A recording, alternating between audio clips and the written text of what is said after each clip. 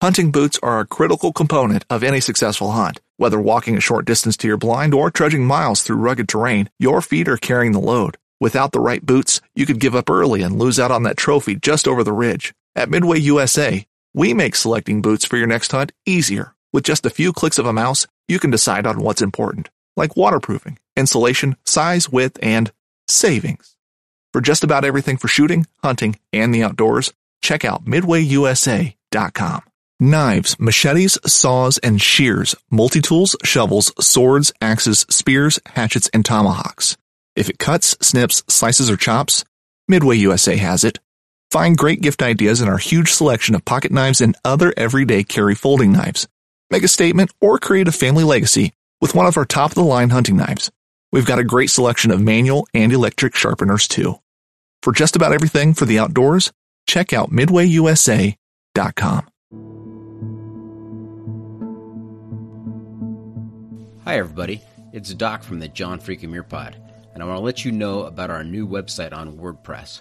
Take a few minutes and check it out. You'll be able to find pictures of the pod's guests, links to the podcast and social media accounts, ways to support the pod, how to get in touch, and our entire back catalog is there, including episode summaries. Missed these sections of the JMT episodes? You can find them there. Missed a Triple Crowner episode? Yep, that's there too.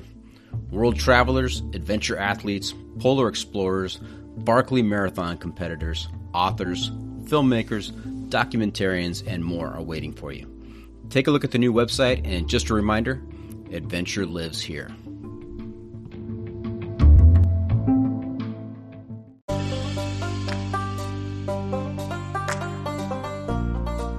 Mountains are like the great equalizer. It doesn't matter who anyone is or what they do. Jimmy Chin. So I was heading back into the Ionian Basin, kind of a stranger way than most people go. I headed straight out from Lake Sabrina to what's called the Hakel-Wallace Col, just a big steep col between Mount Hakel and Mount Wallace, and planned to do Mount Wallace and then hike down the other side into the Evolution Basin and get ready for Goddard the next day. But on my way out, clouds started coming in, started getting dark, and the 2 previous days they had gotten dark, but rain never came. So I didn't think too much of it.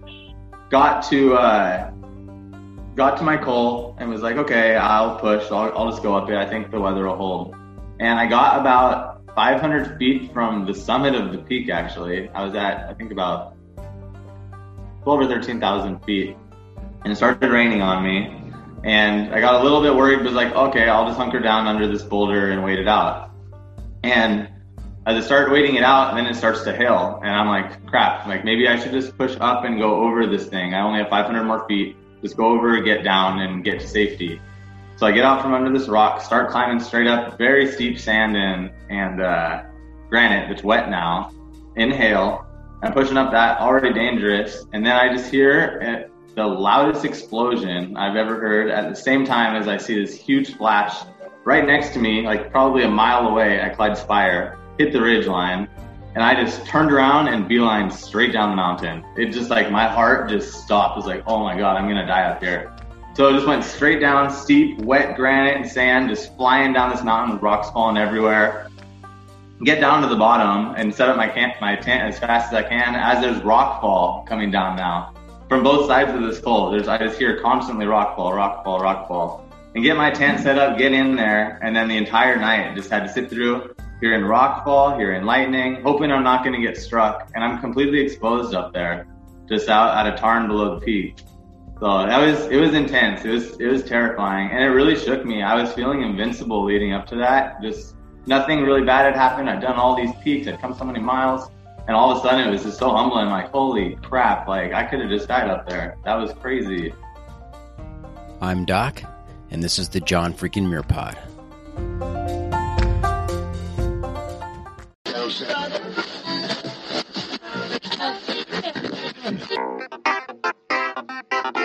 Welcome to the John freaking Muir Pod. Lace up those boots and sling on the pack for a romp through trails, short and long. With your host and Renaissance man, Doc, it's time to embrace the suck. Welcome back to another trip down the trail this week, and we are going to be taking a fun side trip to explore some trail-adjacent adventures you may not have even known were so close. Usually, as we walk down our tried and true trails in the Sierras, we are surrounded by so many majestic, towering peaks, and we just soak up the sights and enjoy the hike. But there are other adventurers out there who step off the main trail and scramble up to the tops of those peaks and take in incredible perspectives that the rest of us never get to see. Yes, this week we're going to be talking about peak bagging. And helping us out with this is Mike Toffey. Welcome to the pod, Mike. Hey, how's it going? Great. How are you doing? Pretty good. So have you been on any podcasts before? I have not. This is my first time. Okay, very good. Well, hey, it's just you and me talking. We're going to have a good time tonight. All right. So have you listened to the pod before, Mike? I have, yes. Okay, so you're familiar then. We've got a regular segment called the Pro Tip Insight of the Week. And that is where I'm going to turn to you at the end of the episode and say, all right, Mike, what's your pro tip? What can you share with our listeners that can make their next adventure that much better? All right. Okay, so don't be surprised by that. And just kind of the tips should kind of arise from our natural conversation during the episode. All right, right on. Okay. So, Mike, tell us a little bit about yourself. First, do you have a trail name? I do not. No trail name. Okay. No. Right. I think my last name is already unique enough. That's what most people call me. Toffey. Yeah. Very good. All right. So, hey, where'd you grow up? What kind of family did you have growing up? What are you doing for a career? All that kind of good stuff. So I grew up in San Jose, California, in a town called Amadon Valley, up against the Santa Cruz Mountains. Grew up with both my parents, and they actually got me outdoors early as a kid, out hiking, catching lizards, and fishing, stuff like that. So they're the first people that introduced me to the outdoors. And currently I'm living in San Jose. I'm out of work right now, but usually do warehouse work, shipping, receiving, forklift operator. So currently in San Jose, and yeah, just doing my thing out here. Single, no kids, so. Okay, you got time on your hands to get some adventures in. Oh yeah, had a lot this year. Nice. And you say catching lizards. What is the tried and true lizard catching technique? I don't know, sticking your hands in rocks, in between rocks. One of the things I discovered when I was hiking with a buddy in Big Sur is that if you take some of those long, those kind of dried out dead bushes that have like the foxtails on them.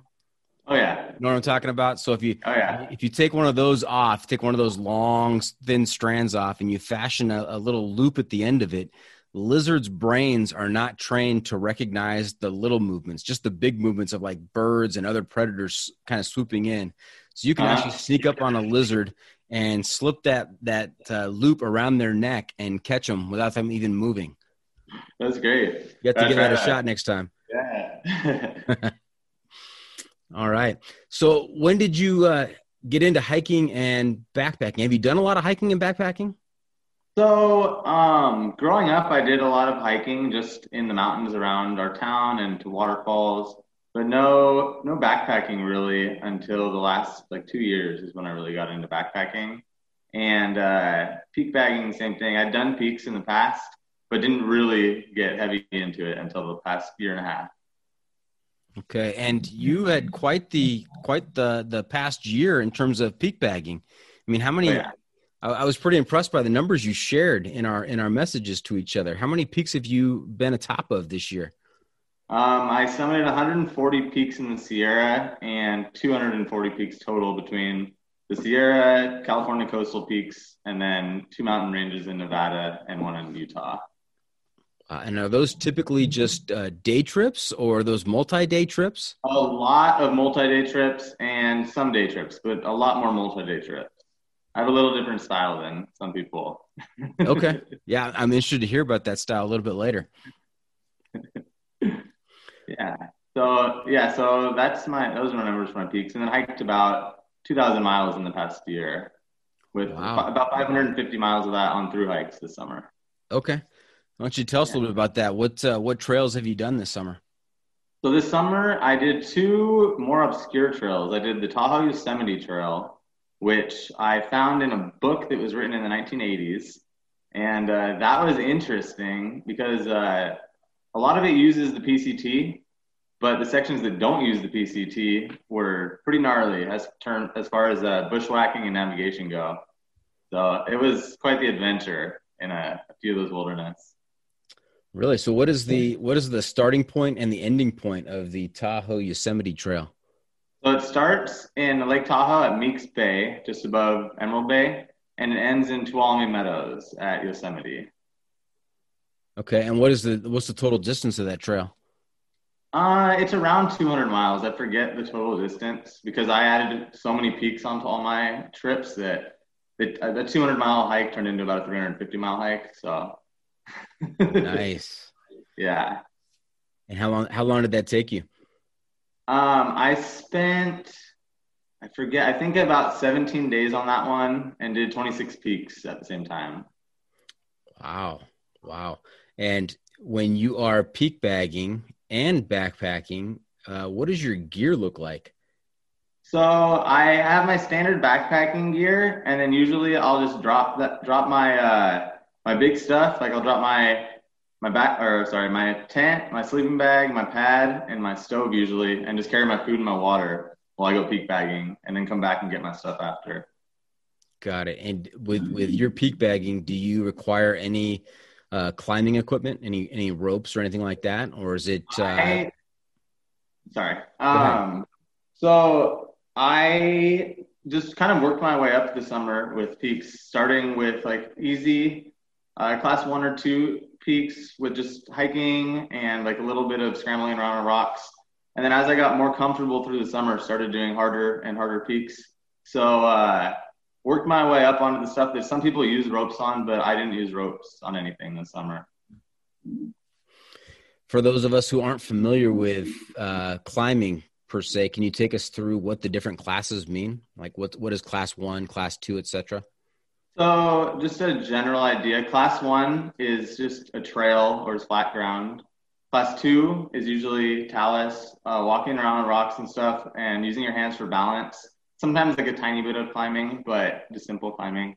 Class 3 is climbing with your hands, but it's pretty safe climbing, generally safe. And class 4 is a little bit more technical climbing with your hands and a lot of exposure usually. So if you'd fall, you could get seriously injured or killed. Mm-hmm. Gotta be very careful on class 4. And then 5th class and above is all technical climbing with ropes. Right.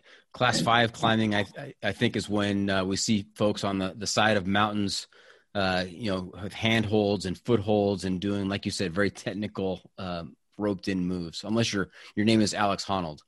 Yes, exactly. Got it. And when you say there's a exposure in some of the class 3 and class 4, what does exposure mean?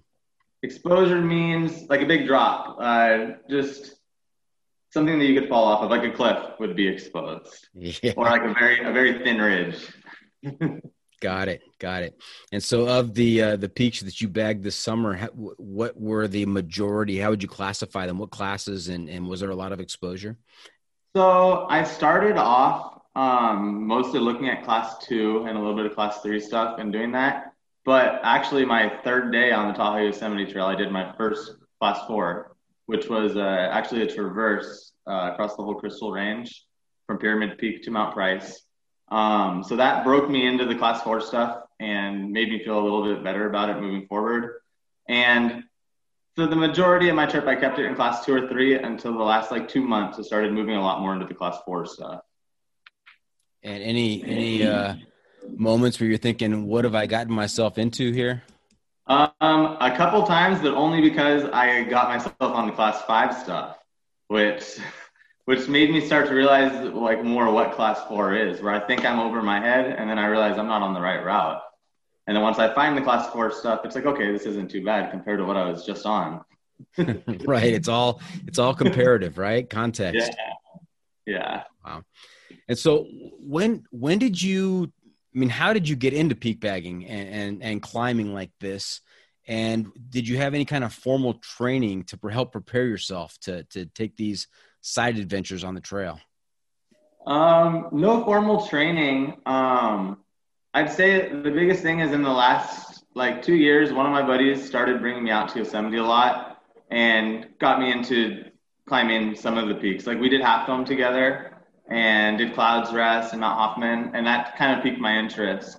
And I think Mount Hoffman was the one that really got me into looking at more peaks off trail because that had a little scrambling involved. So that piqued my interest. And from there, I actually found this app and this website called Peak Bagger that I use. And that really got me into it. Like once I could start tracking all of my peaks and looking up more information, and they actually have maps and GPS recordings from people on there. So I started using that, and then I just got full on into it. Started peak bagging just around the Bay Area where I live to train for this summer for my big trips. And yeah, did about 70 or 80 peaks out here before I even started my trips this year. So. What kind of peaks are in the Bay Area? What kind of altitudes and what are some of the names of those peaks? So the altitude, they're much lower than what we have in the Sierra. Our highest peak in the Bay Area is around 4,000 feet versus the Sierra, they're 14,000 feet. Mm-hmm. So it's a little different. So I had to get a little creative and like find hard routes for myself to train for the Sierra this summer while I was out here. So I wasn't taking many trails. I was finding some pretty obscure ways up these peaks out here. And some of the major ones we have in the Bay Area, we have Mount Aluminum, Mount Tamalpais, Mount Diablo are some of the major ones that people may have heard of around here. Mm-hmm. And I actually did a lot of training down near Big Sur in the Ventana Wilderness and Los Padres National Forest, which I think is some of the most rugged hiking on the planet. It's pretty insane out there. You can do hiking there. You can do hiking anywhere. Really? Why is that? Tell us about that. I think the biggest thing is that there's absolutely no funding for that entire forest, and it's a coastal range. So it is just so thick in chaparral and coastal plants. It's insane. Nothing's been maintained there in 50 years besides volunteer work. So yeah, it's pretty rugged out there. And some people don't know, but the weather out there gets pretty extreme too. It snows out there. It gets a little crazy. And so have you been on the John Muir Trail before? I was on portions of it this summer. So you know that's pretty well maintained.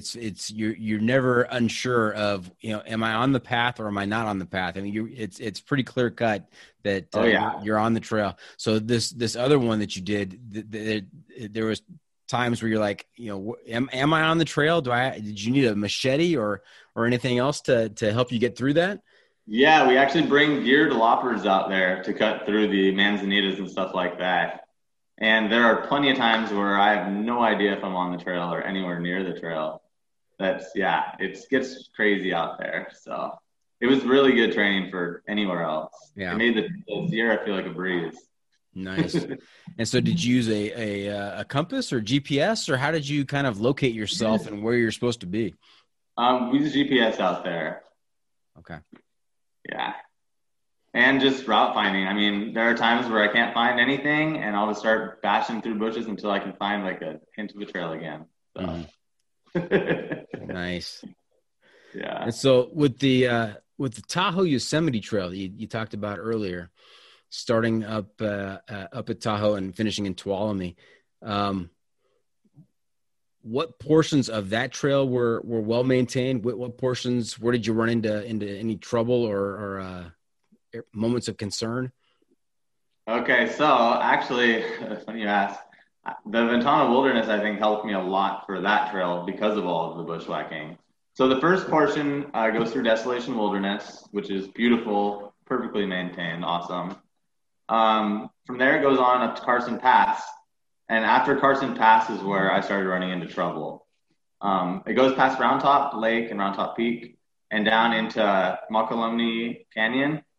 And that's where it's funny, that's where the signs started for the Toffey Yosemite Trail. It's the only place on my whole trip I saw signs for it. And there was absolutely no sign of a trail anymore. So I followed cairns for a while there, and then the cairns would disappear, and I'd just be wandering aimlessly, hoping to find the sign of a cairn again or something, and eventually pick up on something or just get lost for a while. So that was kind of a nightmare. And I think if I didn't have all of the experience that I had in Ventana lost this year, I probably would have lost it out there.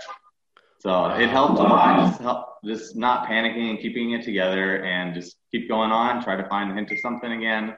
And eventually ended up at my primitive camp out there called Camp Irene down in the bottom of Mokelumne Canyon. Got it. And so how much food did you bring? What was the weight of your pack? And were there any resupply points, or you had to just bring everything with you from Tahoe to Yosemite? So I brought on that trip, I think it was about 5 to 7 days of food at a time. So pretty heavy still. But I actually had my mom help me on that whole trip. So my mom actually is a big hiker too, and kind of got back into it a little bit before me. She did Half Dome 2 years ago. I did Half Dome last year. And she actually did 3 peaks with me this year, which was cool. But she wanted to be a part of it. So she met me at Carson Pass for my first resupply and did her first ever backpack. She backpacked one night with me to Round Top Lake and camped up there with me, which was really cool. And then she also met me at Sonora Pass and then at Tuolumne Meadows at the end. So that was a lot of fun. And she did peaks with me at Sonora Pass as well, and right before we started the trip. Nice. What was her impression of backpacking? It was heavy. She's used to her day pack. So she was using my old backpacking gear, which was a little heavy. So she's investing in some lightweight stuff for herself now. Nice. And did she do Half Dome with you said? She did Half Dome the year before me. Got it. With a few of her friends. So yeah, she was ahead of me. And how many times have you done Half Dome? Was that your only time doing it, or have you done it multiple times? That was my only time doing it, and then just went off running to higher peaks straight from there. Yeah. What did you think of Half Dome? When I did it, I thought it was terrifying. Yes. I had a buddy and his son do it the summer before I did it. And, I said, hey, how was it? What do I need to know? And their only advice to me was, you should probably bring gloves, for the cables. That'll help you. But nothing else. There was nothing else shared. And so, I had heard about the cables, of course. And I thought I had read somewhere that it was like 45 degrees is the angle. But you get there, it does not look like 45 degrees. It felt like felt like 70 degrees to me. Yeah, I've heard 45 to 60. Yeah. So it gets up there. That was crazy. And mom did fine with that? Yeah, she did it. Yeah, she's awesome. She's cool. That's incredible. That's great. I brought her on her first scramble this year. She did Mount Hoffman with me for my 3rd time in this past year I've done it. But I got her up there on some class 2 scrambling, which was cool. Nice. Let's talk about your backpacking gear. What does your kit look like? So I have Mossmer gear, Mariposa 60 for my main pack. I got that right before my trips this summer. I took it on just 1 4-day before I started my thru hike, and I love it. Absolutely love it.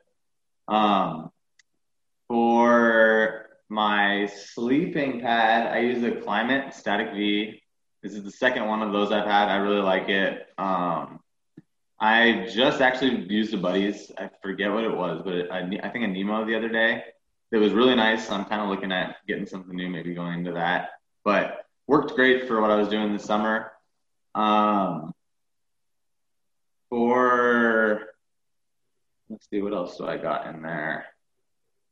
My sleeping bag. I've got a Kelty, a 19-degree sleeping bag, which was fine for the entire summer, this year at least. It was warm in the summer.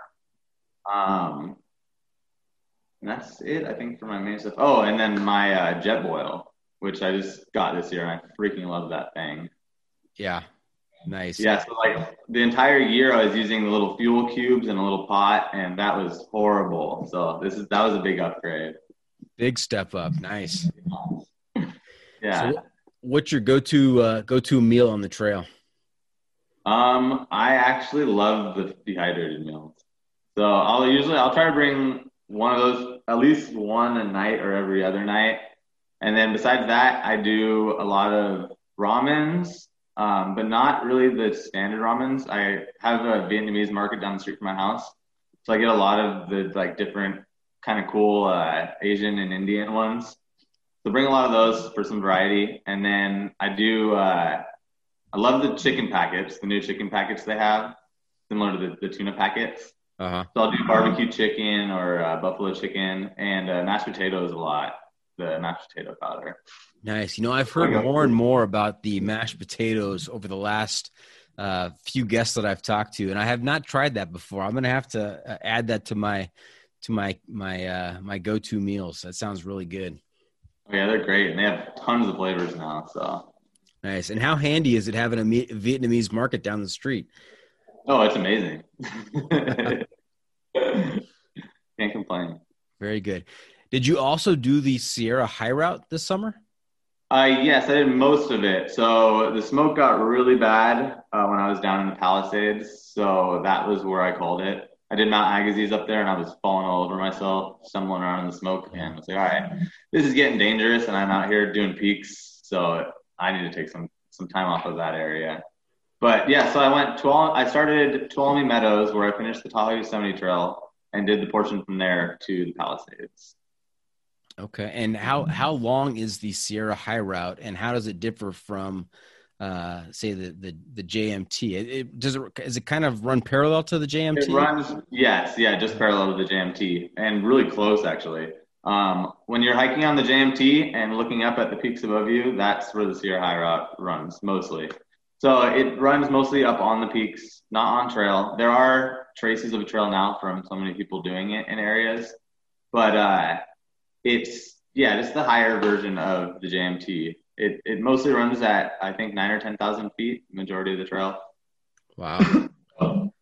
Yeah, or even higher. Yeah, it's pretty amazing though. I loved it, and I would highly recommend it to anybody. It was a lot easier to navigate than I expected, and just absolutely gorgeous. And no people.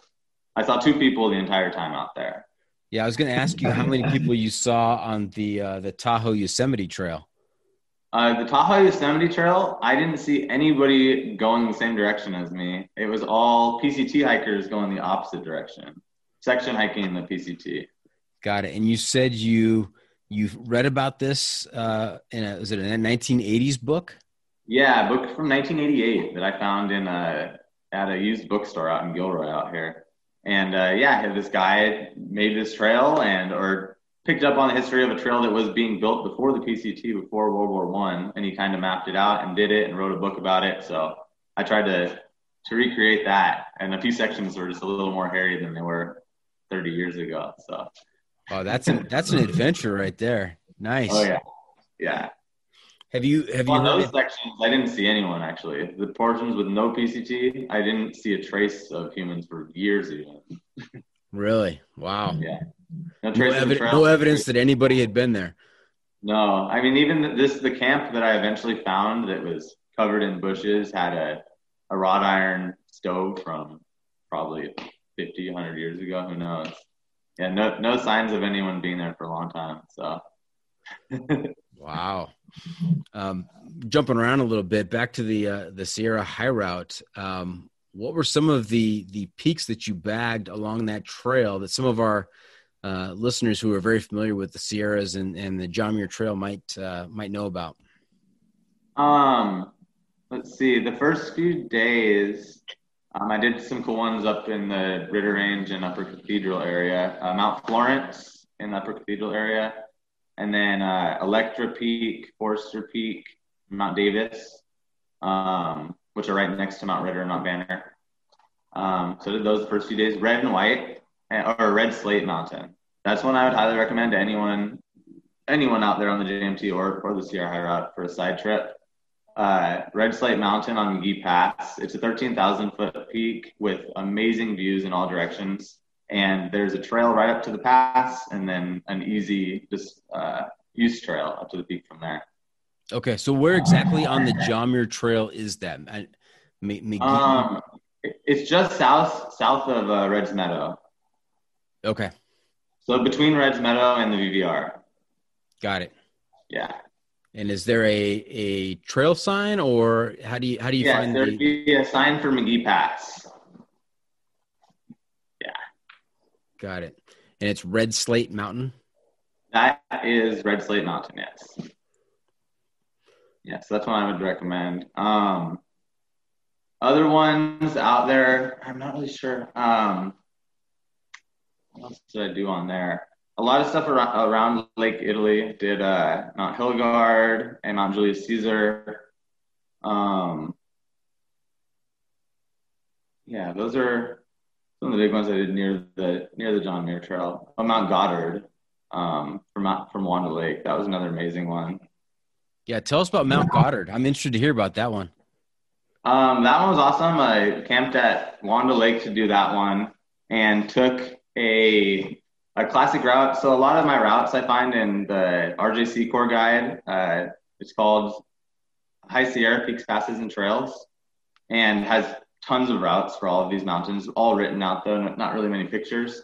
So he had a classic route in there for it called Stars Route. That was first ascended by Walter Starr Jr. And I decided to take that route up, and that was awesome. It comes up from Davis Lakes, straight up a ridge to like a smaller peak just south of Mount Goddard, and then up to Mount Goddard from there. And that just had amazing views into the Ionian Basin and Evolution Basin, which if you haven't heard of the Ionian Basin, I advise you to look it up and take a trip out there. How do you spell that? Ionian. Ionian Basin. Okay. Yeah, I can only imagine looking at the Evolution Valley, Evolution Basin from up high. That must be incredible. Oh yeah, it was beautiful. How about did you say Darwin?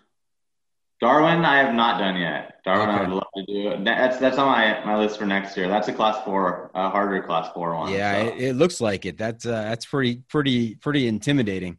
Yeah. Anything with Findome over in the Ray Lakes area?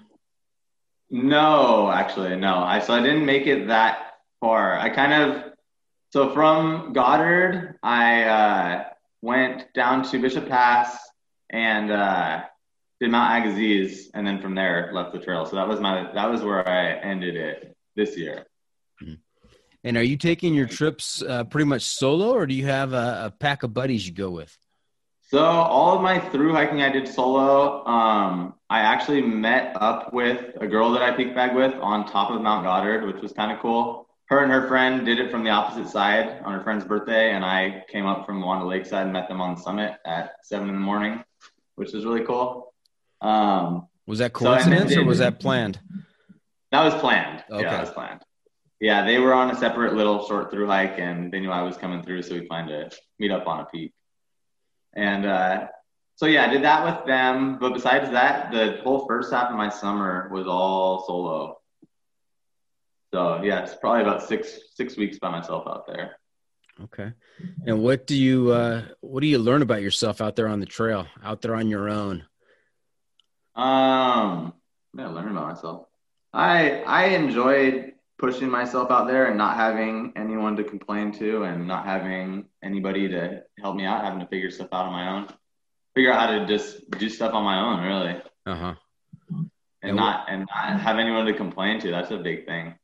Yeah, you've mentioned that a couple of times. That's a unique perspective. What is so appealing about not having anybody to complain to? I don't know. It's taught me how to keep myself more accountable, I guess. There's a lot of days that I'll do peaks and then I'll start moving to my next camp and be like, oh, I could just stop here for the night. I could just stop here. But a big thing for me is I have everything planned out. I plan everything. I map everything beforehand and have everything for what I know I'll be able to accomplish.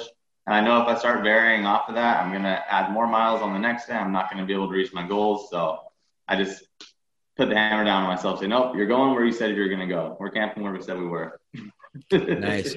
That's a I don't know if it's a unique approach. I think I like that approach, but I know that when I've planned stuff out, invariably I do not hit my marks, and the plan changes starting on day one. Yeah. I think I've got it pretty well on the mapping stuff out now and knowing what I can do and what I can handle. It matches up perfect. So nice. And where do you do your research? How do you plan? So I do my research, reading all on trip reports for peaks, really. Even just for the trail stuff, I find a lot of good information on people's trip reports for peaks.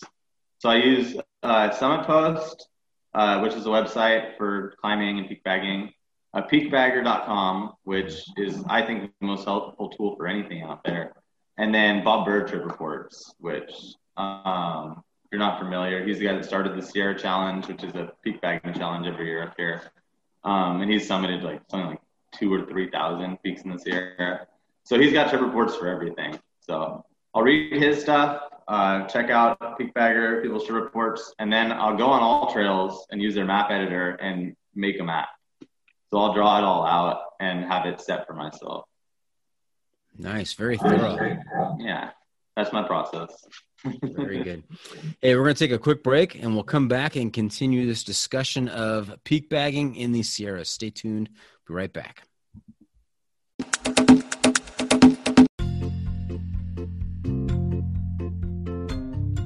Hey, this is Mac from Halfway Anywhere, and you're listening to the John freaking Muir Pod.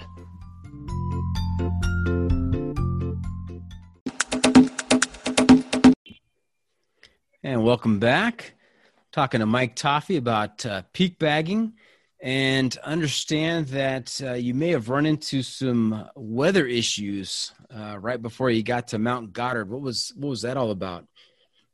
So I was heading back into the Ionian Basin, kind of a stranger way than most people go. I headed straight out from Lake Sabrina to what's called the Hakel-Wallace Col, just a big steep col between Mount Hakel and Mount Wallace, and plan to do Mount Wallace and then hike down the other side into the Evolution Basin and get ready for Goddard the next day. But on my way out, clouds started coming in, started getting dark, and the 2 previous days they had gotten dark, but rain never came. So I didn't think too much of it. Got to my col and was like, okay, I'll push. I'll just go up it. I think the weather will hold. And I got about 500 feet from the summit of the peak, actually. I was at, I think, about 12 or 13,000 feet. And it started raining on me. And I got a little bit worried, but was like, okay, I'll just hunker down under this boulder and wait it out.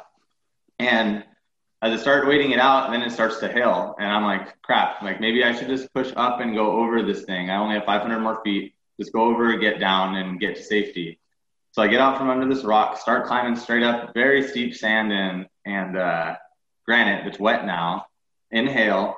I'm pushing up that, already dangerous. And then I just hear the loudest explosion I've ever heard at the same time as I see this huge flash right next to me, probably a mile away at Clyde Spire, hit the ridge line. And I just turned around and beelined straight down the mountain. It just my heart just stopped. It was like, oh my God, I'm going to die up here. So I just went straight down, steep, wet granite and sand, just flying down this mountain with rocks falling everywhere. Get down to the bottom and set up my tent as fast as I can as there's rock fall coming down now. From both sides of this col, I just hear constantly rock fall. And get my tent set up, get in there, and then the entire night just had to sit through hearing rockfall, hearing lightning, hoping I'm not going to get struck. And I'm completely exposed up there, just out at a tarn below the peak. So it was intense. It was terrifying. And it really shook me. I was feeling invincible leading up to that. Just nothing really bad had happened. I'd done all these peaks. I'd come so many miles. And all of a sudden it was just so humbling. Holy crap. I could have just died up there. That was crazy. Wow. So, that was an eye opener. Did you get much sleep that night? None. Yeah. Maybe a few hours in the morning. Yeah, I had a couple of buddies. We did the southern half of the John Muir Trail back in 2015, and we had went over Forester Pass, which was an experience in itself. But that night we camped out at the Tyndall Creek, and not a cloud in the sky. We set up camp, and I actually debated whether or not to put on the rainfly, but I did. And good thing, because probably about 9:00, this thunderstorm rolled in with, thunderclaps that started off about 30 seconds, distant from when the lightning flash happened. Yeah. And then pretty soon, as the night wore on, those thunderclaps were instantaneous with the lightning, and it was just right on top of us. And the ranger the next morning said, "Oh my gosh, that's the worst storm that's come through here since I've been here." And that was like 15 years. So yeah, it could be pretty nerve-wracking when that kind of stuff goes on. I can only imagine at altitude how high you were and how exposed you were, how even more uncomfortable that would be. Yeah, and it was the worst storm of the summer. All summer I'd had rainstorms with like 30 minutes to an hour of rain, and this one was 6 straight hours of hail and lightning. And it was actually the storm that started a lot of the fires across the state. Those record number of lightning strikes. Wow! So you were right there you were right there at ground zero. Yeah. Oh yeah. Wow. Now you mentioned Clyde Spire. Do you know any of the stories or the history behind the naming of a lot of the features out in the Sierras? Yeah, some of them. Clyde Spire is named after Norman Clyde, one of the early explorers in the Sierra, and who has, I think, more first ascents in the Sierras than anyone else. Yeah. So he's a big hero of mine. Yeah, you should take a listen. There's an episode early on in the podcast where we devoted to Norman Clyde, and the title of the episode is Dark and Stormy Night, and it kind of details how he was fired from his principal position in Independence, and how that kind of freed him up to start living in the Sierras and doing these first ascents and spending all the time there. So he was an incredible character, and his first ascent list is pretty impressive. Yeah, unreal. Do you have any first ascents? Do I have any first ascents? Yeah. Actually, one, I believe, this year, North Mountain, just west of Hetch Hetchy Reservoir. My family actually has a cabin out there. So I've done a lot of hiking in that area, and this is like kind of an obscure peak. Not many people are over there anyway. And there is a trail on the opposite side of it that I think they built in the 1890s. I've read some history on it and couldn't find anybody ever scaling the south face of this thing. So on my birthday this year, I went out by myself, mapped it out, and then climbed the south face of it to the East Ridge.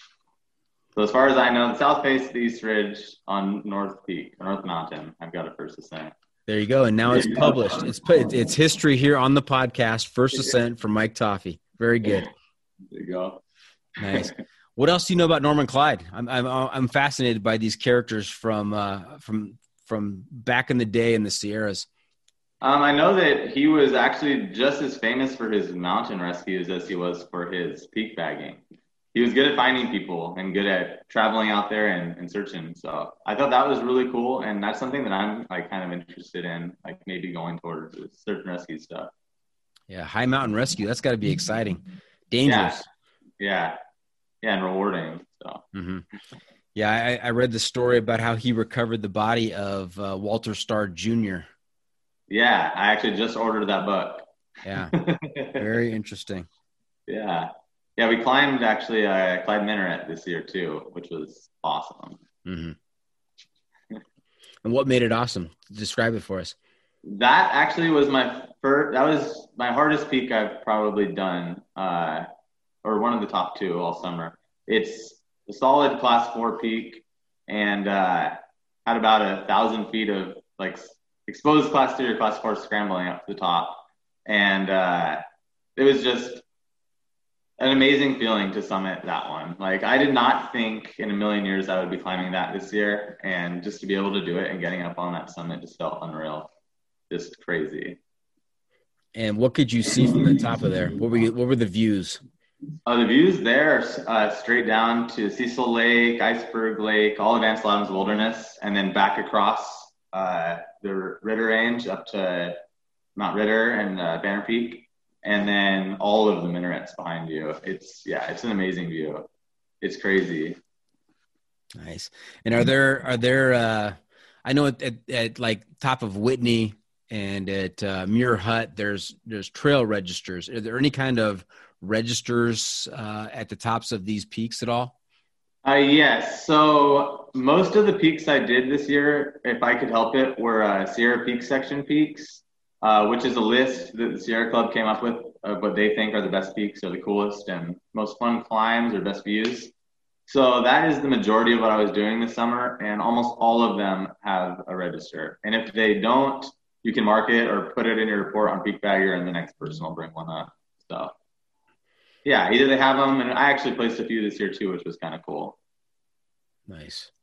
Yeah. Can you tell us a little bit about Mount Ritter? Because that was the one that really caught my eye on your Instagram account, was the pictures from the top of Ritter. You know, us John Muir Trail hikers, we've gone through and we've hiked and camped at Garnet. We've hiked and camped at Thousand Island. But I was struck by your photo from the top of Ritter, looking down at both Garnet and Thousand Island, and having those two lakes in the same shot from that perspective was just gorgeous, incredible. Yeah, that was Banner Peak actually. But Banner. Yeah. That one was amazing, and that's one that actually wasn't too hard. Both of those actually, and I'd recommend those to anybody out in that area if you just have a little bit of extra time to hike behind those peaks. So from the John Muir Trail, you can take Glacier Pass over next to Thousand Island Lake, just north of it. And from there, you get to Lake Catherine. And Lake Catherine is just an easy walk up low angle glacier. You just need micro spikes to get up to the saddle between Ritter and Banner. And from there, there's an easy class 2 scramble up to Banner Peak, which we didn't take. We took the class 4 ridge and took class 2 talus down. But anybody could walk up that talus, up the class 2. Next time I'm on that portion of the JMT, I've got to take that side trip. That it was just an incredible photo shot that I need to have. Mm-hmm. And then Mount Ritter too, we actually did a different way than almost anybody does it. We went a route that I found in my RJC Corps guide that was ascended by Theodore Solomons in the 1800s. From the backside, and it's actually class 2 as well. So it's pretty easy walk up, but just a few more miles. You just have to walk around back by the Ritter Lakes and then up the west side. There's a route up. So that was kind of cool going that way. And a little history about that route also. When Theodore Solomons went up there, he took the first ever high quality photograph of the High Sierra from that peak, from that route, which is kind of cool. Nice. Speaking of Theodore Solomons, have you ever done the Theodore Solomons Trail? I just heard about it this year, and I'm really interested in that as well. Yeah, I didn't know there was another one. Yeah, I had a good time talking to the starter of SoCal Hiker. Okay. Who started the 6-pack of Peaks Challenge. And he told me about the Theodore Solomons Trail. I had never heard of it before. I had talked to him, but he told me there's a lot of bushwhacking involved. It's not as well maintained as the John Muir Trail. And it was actually built kind of as of course, it's named after him, so it was built in honor of him, but it was built as a route that's kind of parallel to the JMT to maybe ease up the traffic on the JMT. It was going to be an alternate route that people could do, but it hasn't been well maintained, and there's a lot of bushwhacking involved. So it might be right up your alley. Yeah, and I've heard it's a little longer, a little more elevation gain than JMT.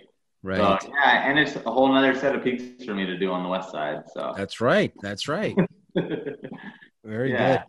Yeah. All right. Hey, let's see if I can pin you down on the top 5 list here. Let's talk about the top 5, your favorite peaks from this summer, or maybe your most challenging peaks, or maybe those are the same. Okay, yeah. So I put together a little list. It was really hard to narrow down 5, but Clyde Minaret's definitely up there. That'd be my number 1, I think. That was one I was most proud of myself for doing. Clyde Minaret. Number 2, I'd say Red and White Mountain, which is actually right next to Red Slate Mountain. But that was another one with a really exposed Class 3-4 ridge that was first ascended by Norman Clyde, actually, the Northeast Ridge. That was an awesome one. And then Middle Finger Peak, which I thought was kind of funny. There's Finger Peak, and then the Middle Finger Peak is actually the high point, the highest summit of there. So Middle Finger Peak, that was in northern Yosemite, and that was a 4th class climb. And it was absolutely awesome, the climbing, and amazing views. It's directly across from Matterhorn Peak. So that one was really cool. And then Whirl Mountain, actually in the same area as Matterhorn and Middle Finger. That was a really cool one because you kind of get to climb through like a little cave almost, like 12,000 feet up on a Sierra summit. There's a huge chalk stone with a little cave, that you literally have to climb into, and up about 30 to 40 feet through this cave. Oh, that sounds cool. Yeah, so that was a really fun one, Whirl Mountain. And then for the 4th one, I kind of just picked this a whole little range, but the Cathedral Range in Yosemite. I did most of the summits out there this year, and I loved all of them. So that's like Mount Lyell and McClure, Simmons, Florence, Amelia Earhart, and then the lower cathedral stuff too. Did Tresidder, Columbia Finger, Echo Peaks, Coxcomb, and Unicorn Peak, and all of those were amazing, and they're all Class 3-4 stuff. So nice. Did you do Cathedral Peak?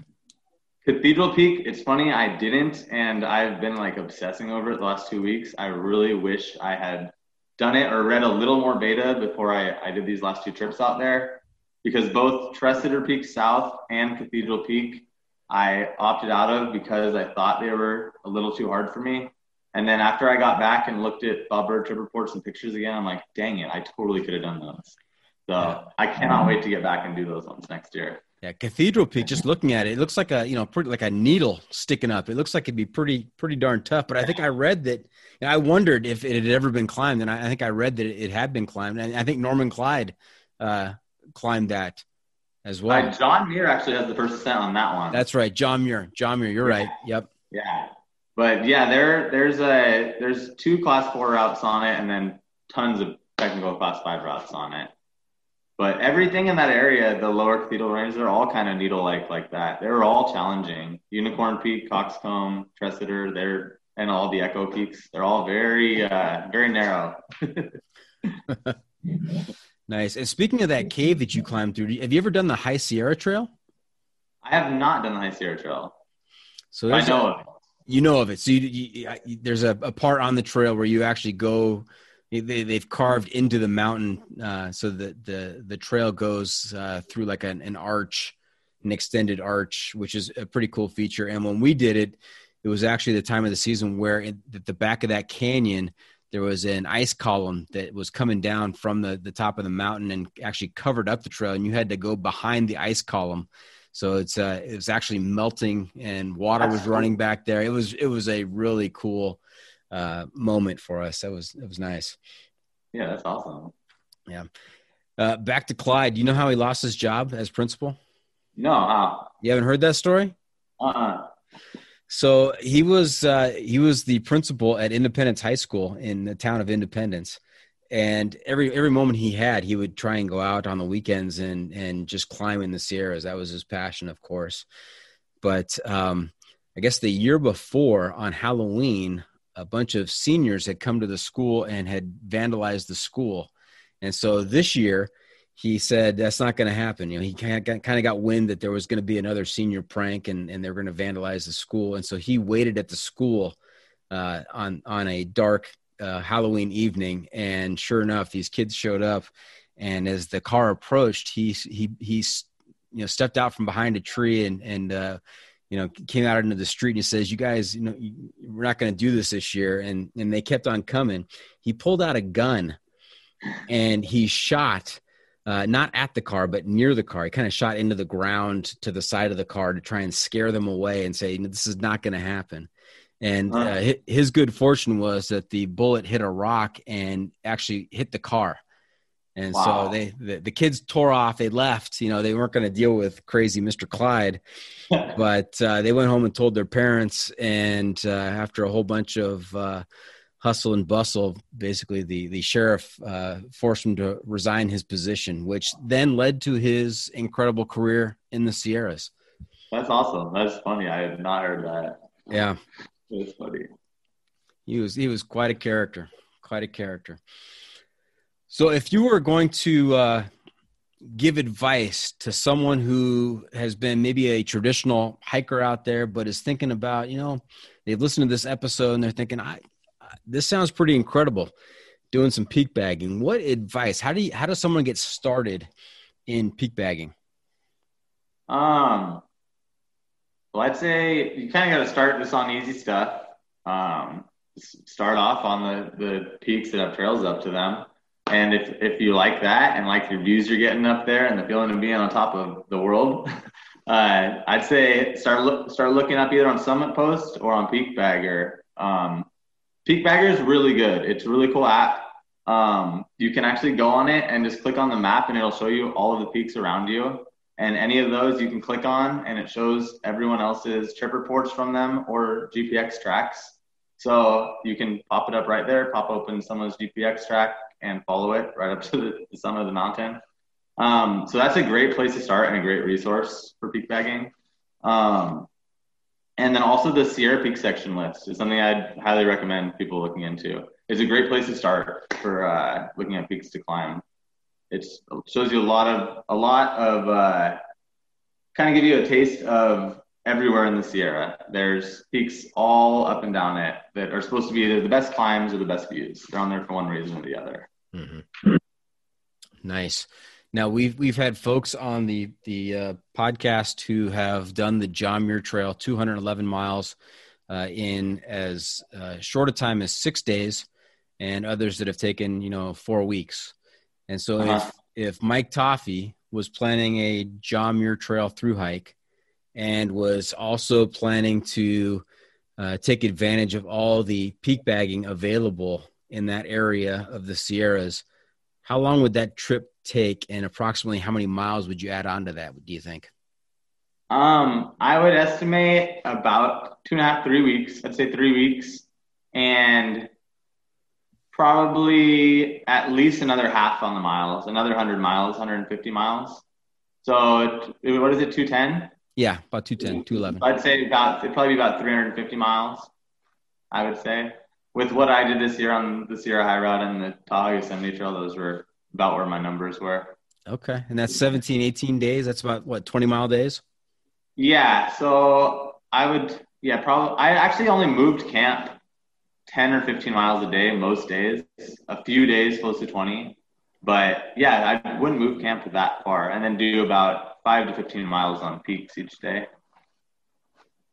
Is that a future adventure for you? Have you ever thought of that? What?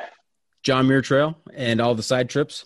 Oh, yeah. So actually, when you asked that, I was talking to my mom about hiking next summer, and she actually wants to do a through hike and was asking if I would do that with her, and she could stay on the trail and I could go off and do my peaks and stuff. So I told her, yeah, that's something I'm definitely interested in. She's got to train, but. Wow. Your mom rocks. Yeah, she's awesome. Very good. Does she have a trail name? She doesn't. She needs one. Yeah, absolutely. Absolutely. You want to give her a shout out here on the pod? Yeah. Shout out Mom. Shout out Cindy Toffey. Cindy Toffey. All right. Very good. Now, have all of your hikes and peaks come in the state of California, or have you had a chance to go out of state or out of the country even to do additional peak bagging? So I haven't been out of the country yet, but this year when all of the fires were going on, the smoke got so bad that we left the Inyo National Forest and headed up to Tahoe. The day we left Inyo, they closed that. Then we get up to Tahoe and the smoke was getting horrible there. So we left there and headed deeper into Nevada the day after they closed Tahoe. And we'd heard from a friend that lived out in Reno that we'd met through a peak bagger that there was some cool peaks out in the Ruby Mountains with some good scrambling. So we headed out that way, downloaded some trip reports, and slept in the car a few nights, and ended up doing 11 to 13,000 foot peaks in the Ruby Mountains and the Snake Mountains in eastern Nevada, which was really cool. Both of those were beautiful areas. The Great Basin National Park is in the Snake Mountains, and then the Ruby Mountains is just its own wilderness. Okay, and where are those in relation to, say, Vegas? Are they past Vegas? Way north. So the Ruby Mountains north. are on the northeast corner, like on the borders of Idaho and Utah. And Great Basin is a couple of 100 miles south of there, just on the eastern border of Nevada and Utah, sorry. Right. Any desire to do any peak bagging in Utah? I understand there's incredible opportunities there. Yes, I actually can't wait to get back out there. I took a trip just to Zion and Bryce this year at the beginning of the year, and did one kind of obscure peak in Utah, but would like to go back and do a ton there. There was so many I saw and wanted to go back and do, just in the Zion and Grand Escalante areas. All right. How about, have you heard of the Hayduke Trail? I have, actually, yeah. Yeah, I saw a little documentary on that. That looks pretty crazy. It looks like something that might appeal to you. Yeah, I watched that, and that's actually something that interests me. I would like to do something like that. All right. Any endurance athletics in your history? Have you done any kind of long distance running or trail running or anything like that? I actually just got into trail running this year, and I haven't done any super long distance trail runs, but I did do a really long day hike just to see if I could do it with two of my buddies. We have a trail out here in the Bay Area called Skyline to the Sea Trail. It runs from Saratoga over the Santa Cruz Mountains to Waddell Beach. And we started at the beach, hiked into Saratoga over the Santa Cruz Mountains and back to the beach in a day. It was 50.7 miles, and we did it in 20 hours. So that was the longest hike I've ever done, and it was insane. But that was actually before I'd done all this stuff. So I would like to do something like that again and see if I could do it faster or easier. Right. Wow. 50 miles in 20 hours. How did your body take that? I couldn't walk for 2 days after. I had shin splints and my hamstrings were toast. Wow. I bet. I only bring up the trail running because I always try and work into as many episodes as I can, something about the Barkley Marathons. Have you heard about that? Oh, yeah. That's insane. That's insanity right there. Yeah, that's something that maybe one day. Nice. I've been trying to find people who have run it, who'd be willing to come on, but I've been unsuccessful thus far. I did talk to Hunter Leininger, who was a member of AR Georgia in the world's toughest race over in Eco Challenge Fiji. It was on Amazon, and he got invited, or he applied to the Barkley Marathons and was accepted, but actually turned it down because he had something else going on at the time. So, yeah, I need to talk to somebody who has done the Barkley and lived to tell about it. Yeah. Nice. Yeah. All right. Hey, Mike, you know where we are? Where are we? We are at the time where I ask you, what's your pro tip insight of the week? All right. What can you share with our listeners that's going to make their next adventure that much better? I would say two things for the peaks. Definitely that Peak Bagger app I would recommend for everybody. Like, I'm big in the technology thing, and I actually think it helps a ton. I mean, I was able to get a ton done this year, and I credit that for a lot of it. And then also approach shoes, which are a big thing that everybody I was peak bagging with this summer, or almost everybody, use approach shoes, which are kind of a combination of hiking boots and climbing shoes. They made them originally for climbers to hike into their climbs and then be able to do some of the scrambling. But for people doing peaks, it's absolutely perfect. So I highly recommend looking into approach shoes as well if you want to get into the class 3-4 stuff. All right. Very good. So there you have it. That's it. Episode 46 is in the books. I hope our listeners enjoyed our time with Mike, and I want to thank him for joining us this week. Mike, how can our listeners keep up with you on social media, and where can they find updates on your latest adventures? You can find me on Instagram or Facebook, just my name, Mike Toffey. That's Toffey. Or also a peak bagger. Once you're on peak bagger, just look up my name, Michael Toffey, and you can follow all the peaks I've been doing. Nice. Remember to check out the pod on social media as well. We are on Facebook, YouTube, Instagram, and Twitter. And if you have comments or clips you want to share, you can send it to me at johnfreakinmuir@gmail.com. Also, if you are enjoying the podcast, take just a minute and leave us a review on Apple Podcasts. And if you're not enjoying the pod, well, just go ahead and keep that to yourself. Right, Mike? Right. All right. That's a wrap from the John Freaking Muir studio. Any final thoughts, Mike? Enjoy the trails out there, guys. Well said. But before we go this week, I have a special bonus for you. Joining us today for a spooky story from the Appalachian Trail is faithful listener and new contributor to the John Freaking Muir Pod, Matt D. Take it away, Matt, and tell us a scary story. Hi, I'm Matt Davis, and y'all are listening to the John Freaking Muir podcast. So, a little bit to start off with, a little bit about me. My name's Matt Davis. I live in the southern United States in the great state of Tennessee, and I love the outdoors. I love hiking, backpacking, fishing, camping, and recently, I wouldn't say recently, 3 to 4 years ago, I got into bushcraft. I've been doing hiking and fishing and RV camping practically my whole life. RV camping since I was 2 probably, because we had a camper as a family back then, and hiking since I was 2, because my dad would literally carry me in a backpack. Not like it was a backpack that was meant to carry kids up a mountain. Like it had a carrier hooked into it.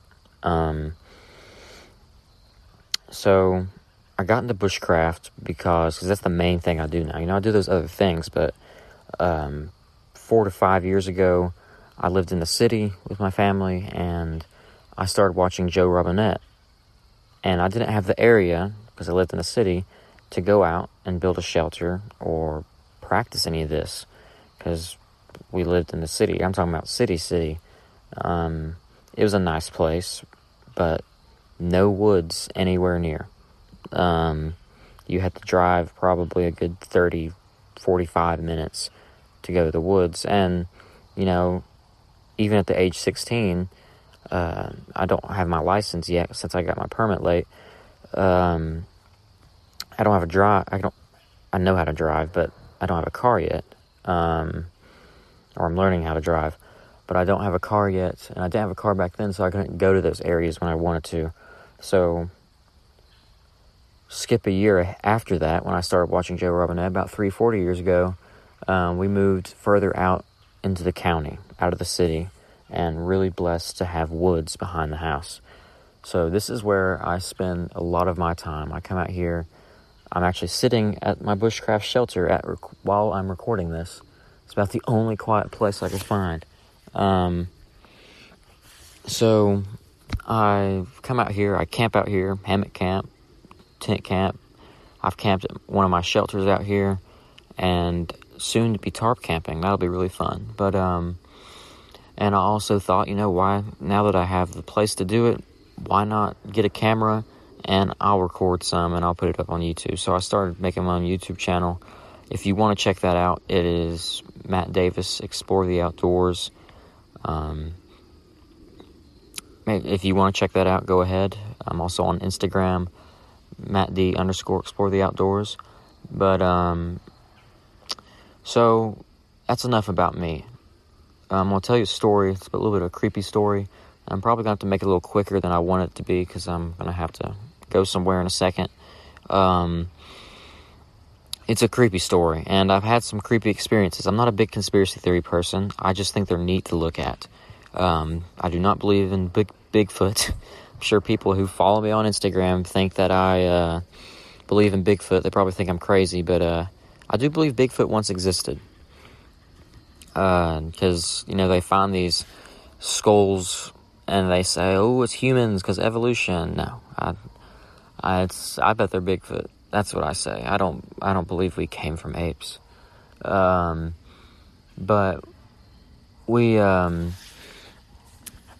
I was going backpacking. I went backpacking with my brother and my and my friend Max. We went on the Appalachian Trail on Carver's Gap in Tennessee, right on the border of Tennessee and North Carolina. So we're hiking up there, and up there are 3 balds. You have the first bald, which is a mile hike. You have the second bald, which I'd say is a good 4 to 5 miles. And then you have the third bald, which I think from the starting point is about 8 to 10 miles. So we get there. On the way driving up the mountain, there's this big black cloud. It's just huge, and it's covering the mountain. We're thinking, oh crap, we're going to have to cancel this. And they're trying, my friends, they're going to, and my brother, they're probably going to listen to this. But, they kept saying, I don't know about this, man. I don't know. And I just wanted to really do this. I really wanted to camp because I've always wanted to camp up there. So I was like, let's just drive up there and see what it's like up there. If it's raining, we'll come back down. We'll plan it some other time. So we get up there, and we just see this black cloud. And it was just so cool going up there. We stop at a gas station, and we're pumping each other up. We're playing Eminem. I'm not a big rap. I don't really like rap that much, but I do like Eminem and that 90s rap. But I think it's Survival of the Fittest, and we're like driving up listening to that, and then all of a sudden we're listening to Voodoo Child by Jimi Hendrix, and that's the kind of music I like. I love rock and roll, classic rock and pop and classic pop and 70s music, 70s, 80s, 60s, just classic stuff. And about the only rap I like. I don't like any of this trash stuff today. I only like the 90s rap. I think those are the best. But we get up to the mountain finally. We're pumping each other up. We're listening to that Voodoo Child by Jimi Hendrix driving up. And we get up there, and facing the trail is clear. So I'm thinking, okay, it's good. Well, we turn around, and we look at the mountain behind us, and it's just black. So they're like, I don't know, guys, we should wait. And it's super windy. And I was like, how about we go to the first ball first? Stay up there and spend the majority of the time up there. If so, we'll camp there the second bald. But I really want to go to the third because I want to be as far away from people as possible. I have my own reasons for that. I've heard of stories up on the trail where things have happened. But and I didn't want to camp right on the trail. So we hike up to the first bald. Oh, and I didn't tell you guys the backstory to this Carver's Gap. Supposedly a lot of Blair Witch Project stuff has gone on up there. I don't know much about the Blair Witch Project, nor do I want to know. I just know it's some pretty creepy stuff. So, and a lot of people are superstitious about ghosts haunting Carver's Gap up there. It used to, a lot of Indian, Native Americans used to live up there. They actually believed that the balds, the grassy ridge, the grassy balds, they believed they were balds because they were cursed by quote-unquote fire god, and he sent fire down and burnt the trees away. But so that's what they believed. And so, but there has been thought, that they and other people, settlers, pioneers who died up there, haunt that area. And so we get up there, and I don't know if my friends knew this. I do know this, because I've been going up there. Carver's Gap is about an hour away from where I live, and I go up there. I've been going up there since I was like 2, RV camping. And also, when I told you guys earlier that my dad would carry me in this carriage thing hooked up to a backpack, that was the mountain he would do it on all the time.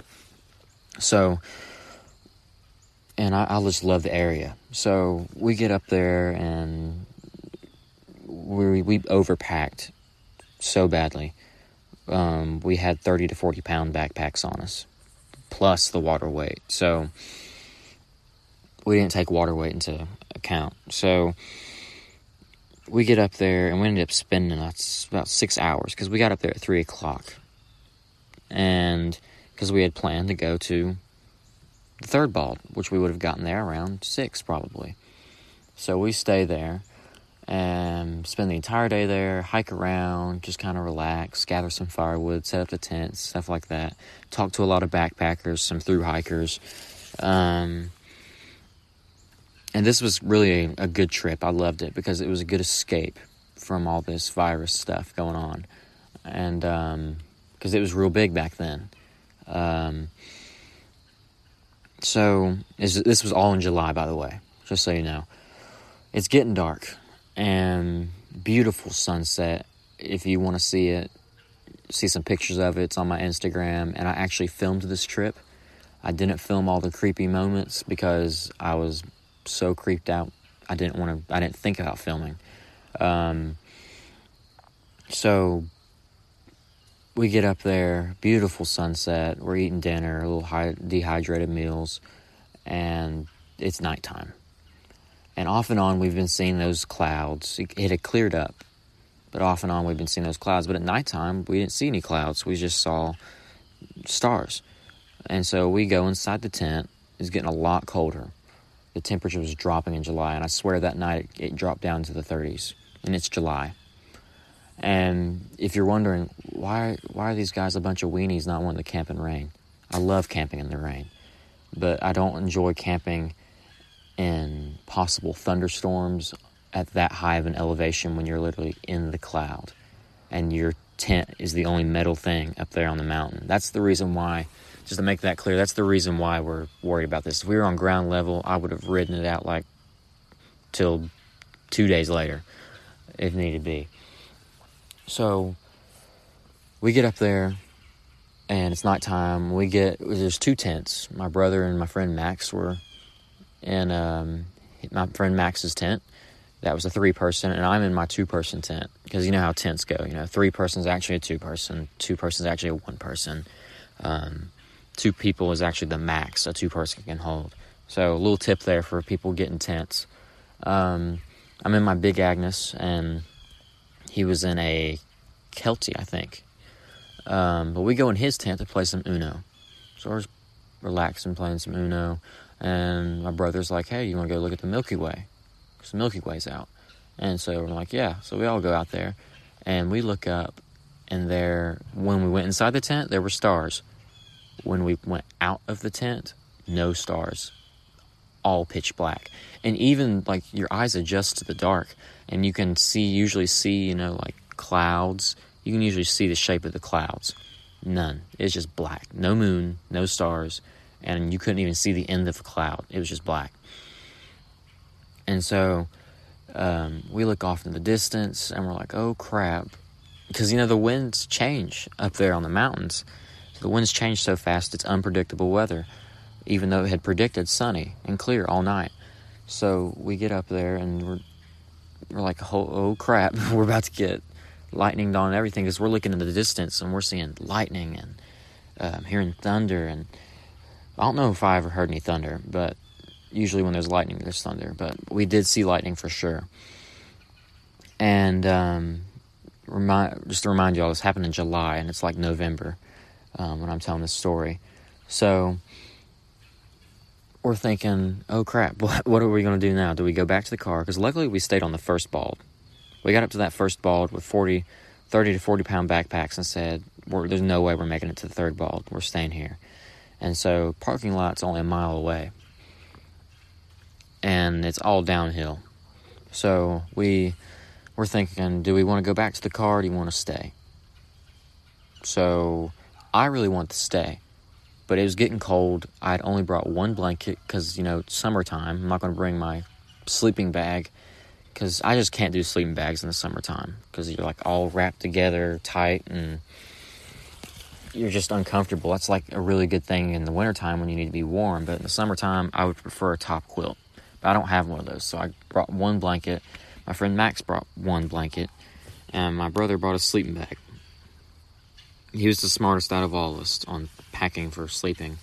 So excuse me. So we're sitting there and the fire's dying out. It's out by now. And Max is just like, you guys want to maybe go to the car? And I was like, yeah. And so I said, yeah, let's see if it's going to change. So we're sitting there, and all of a sudden we see these white lights flashing everywhere. And I'm like, so since we stayed on the first bald, I told you at the beginning, I wanted to be as far away from people as possible. People were coming up there at night. Not in a good condition, if you get my drift. From what I saw. That's why I do not like staying on the first bald. I wanted to stay on the second or third, because nobody's at that late is going to go hike 5 miles. So it's about, I'd say this was 10 o'clock, and we're still trying to decide what we're going to do.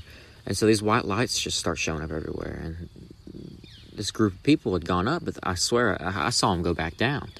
And my friend Max says, I was like, dude, what in the world is that? And he says, oh, first he says, they're just those people taking pictures over there. I was like, no, they went down. And he's like, well, they're probably just fireflies. But I'm like, last time I checked, fireflies are like yellowish orange, and lightning bugs are green. And I walked over to one of the white lights, and I didn't see any bugs. And it's so high up on the mountain. I'm literally just now realizing this. It's so high up on the mountain, there are literally no bugs up there, because of how high it is. You don't see that many bugs. And this was multiple white lights just flashing everywhere. We all saw it. I'm not a big conspiracy theory guy. Like I said, I love to look into them just because they're interesting. And I don't even believe in ghosts, but I believe in demons and all that, but I don't believe in ghosts. So we get up there, and we're still thinking, and then my friend Max is like, let's go to the car. And we're like, yeah, let's go to the car. And so we're packing up our stuff. I swear that's the fastest I've ever packed up my stuff in my life. I packed up all my stuff, one person, in less than 10 minutes.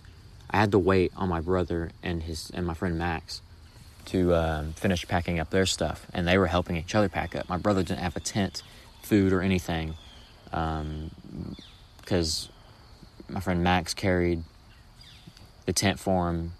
I carried the food, and I carried the water as well. I think he did carry some water, but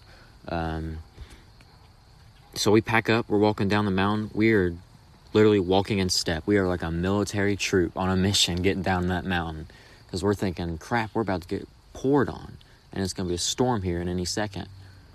Because like I said, you don't want to be up there and inside a thunderstorm, because it's such high elevation. You are in a thunderstorm. You are not under a thunderstorm. You are in it with lightning.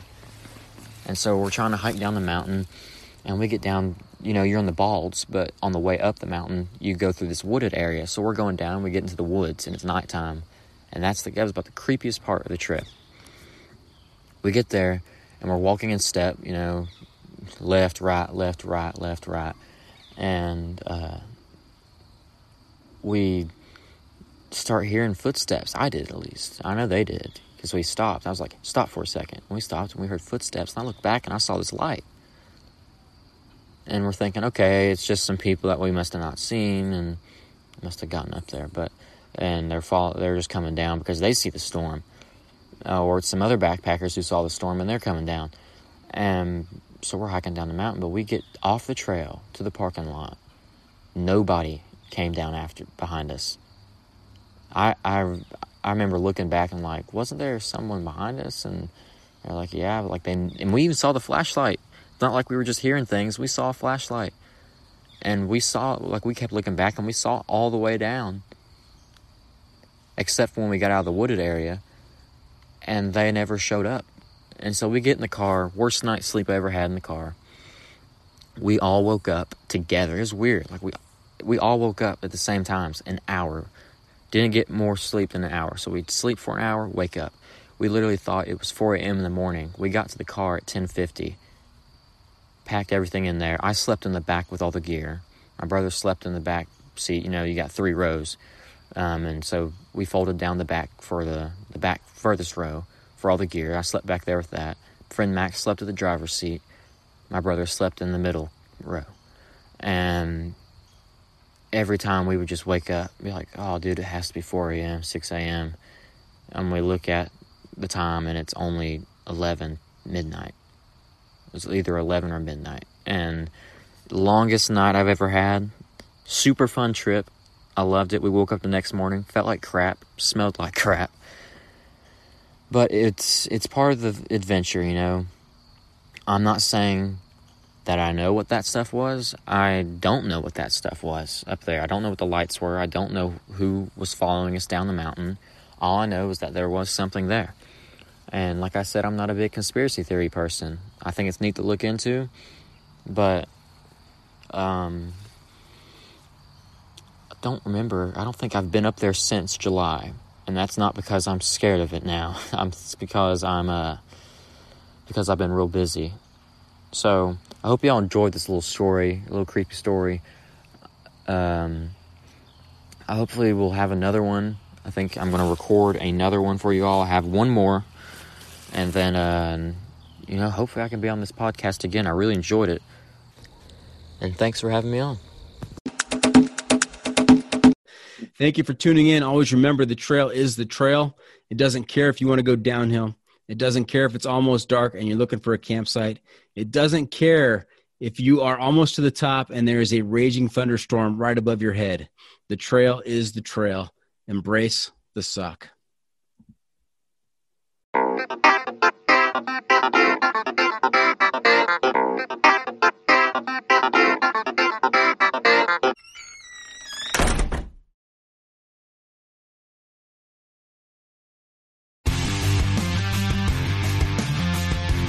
On Mondays, head offshore with Captain Scott Walker and Steve Roger for breathtaking deep-sea adventures. Coming to me. Double. He's jumping.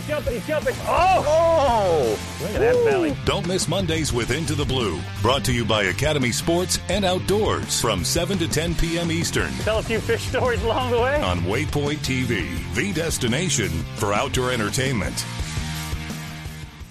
In Wild Country, rules were not created by man. Don't miss Wild Country, Wednesdays from 7 to 11 p.m. Eastern. Presented by Primos. Speak the language. Waypoint TV, the destination for outdoor entertainment.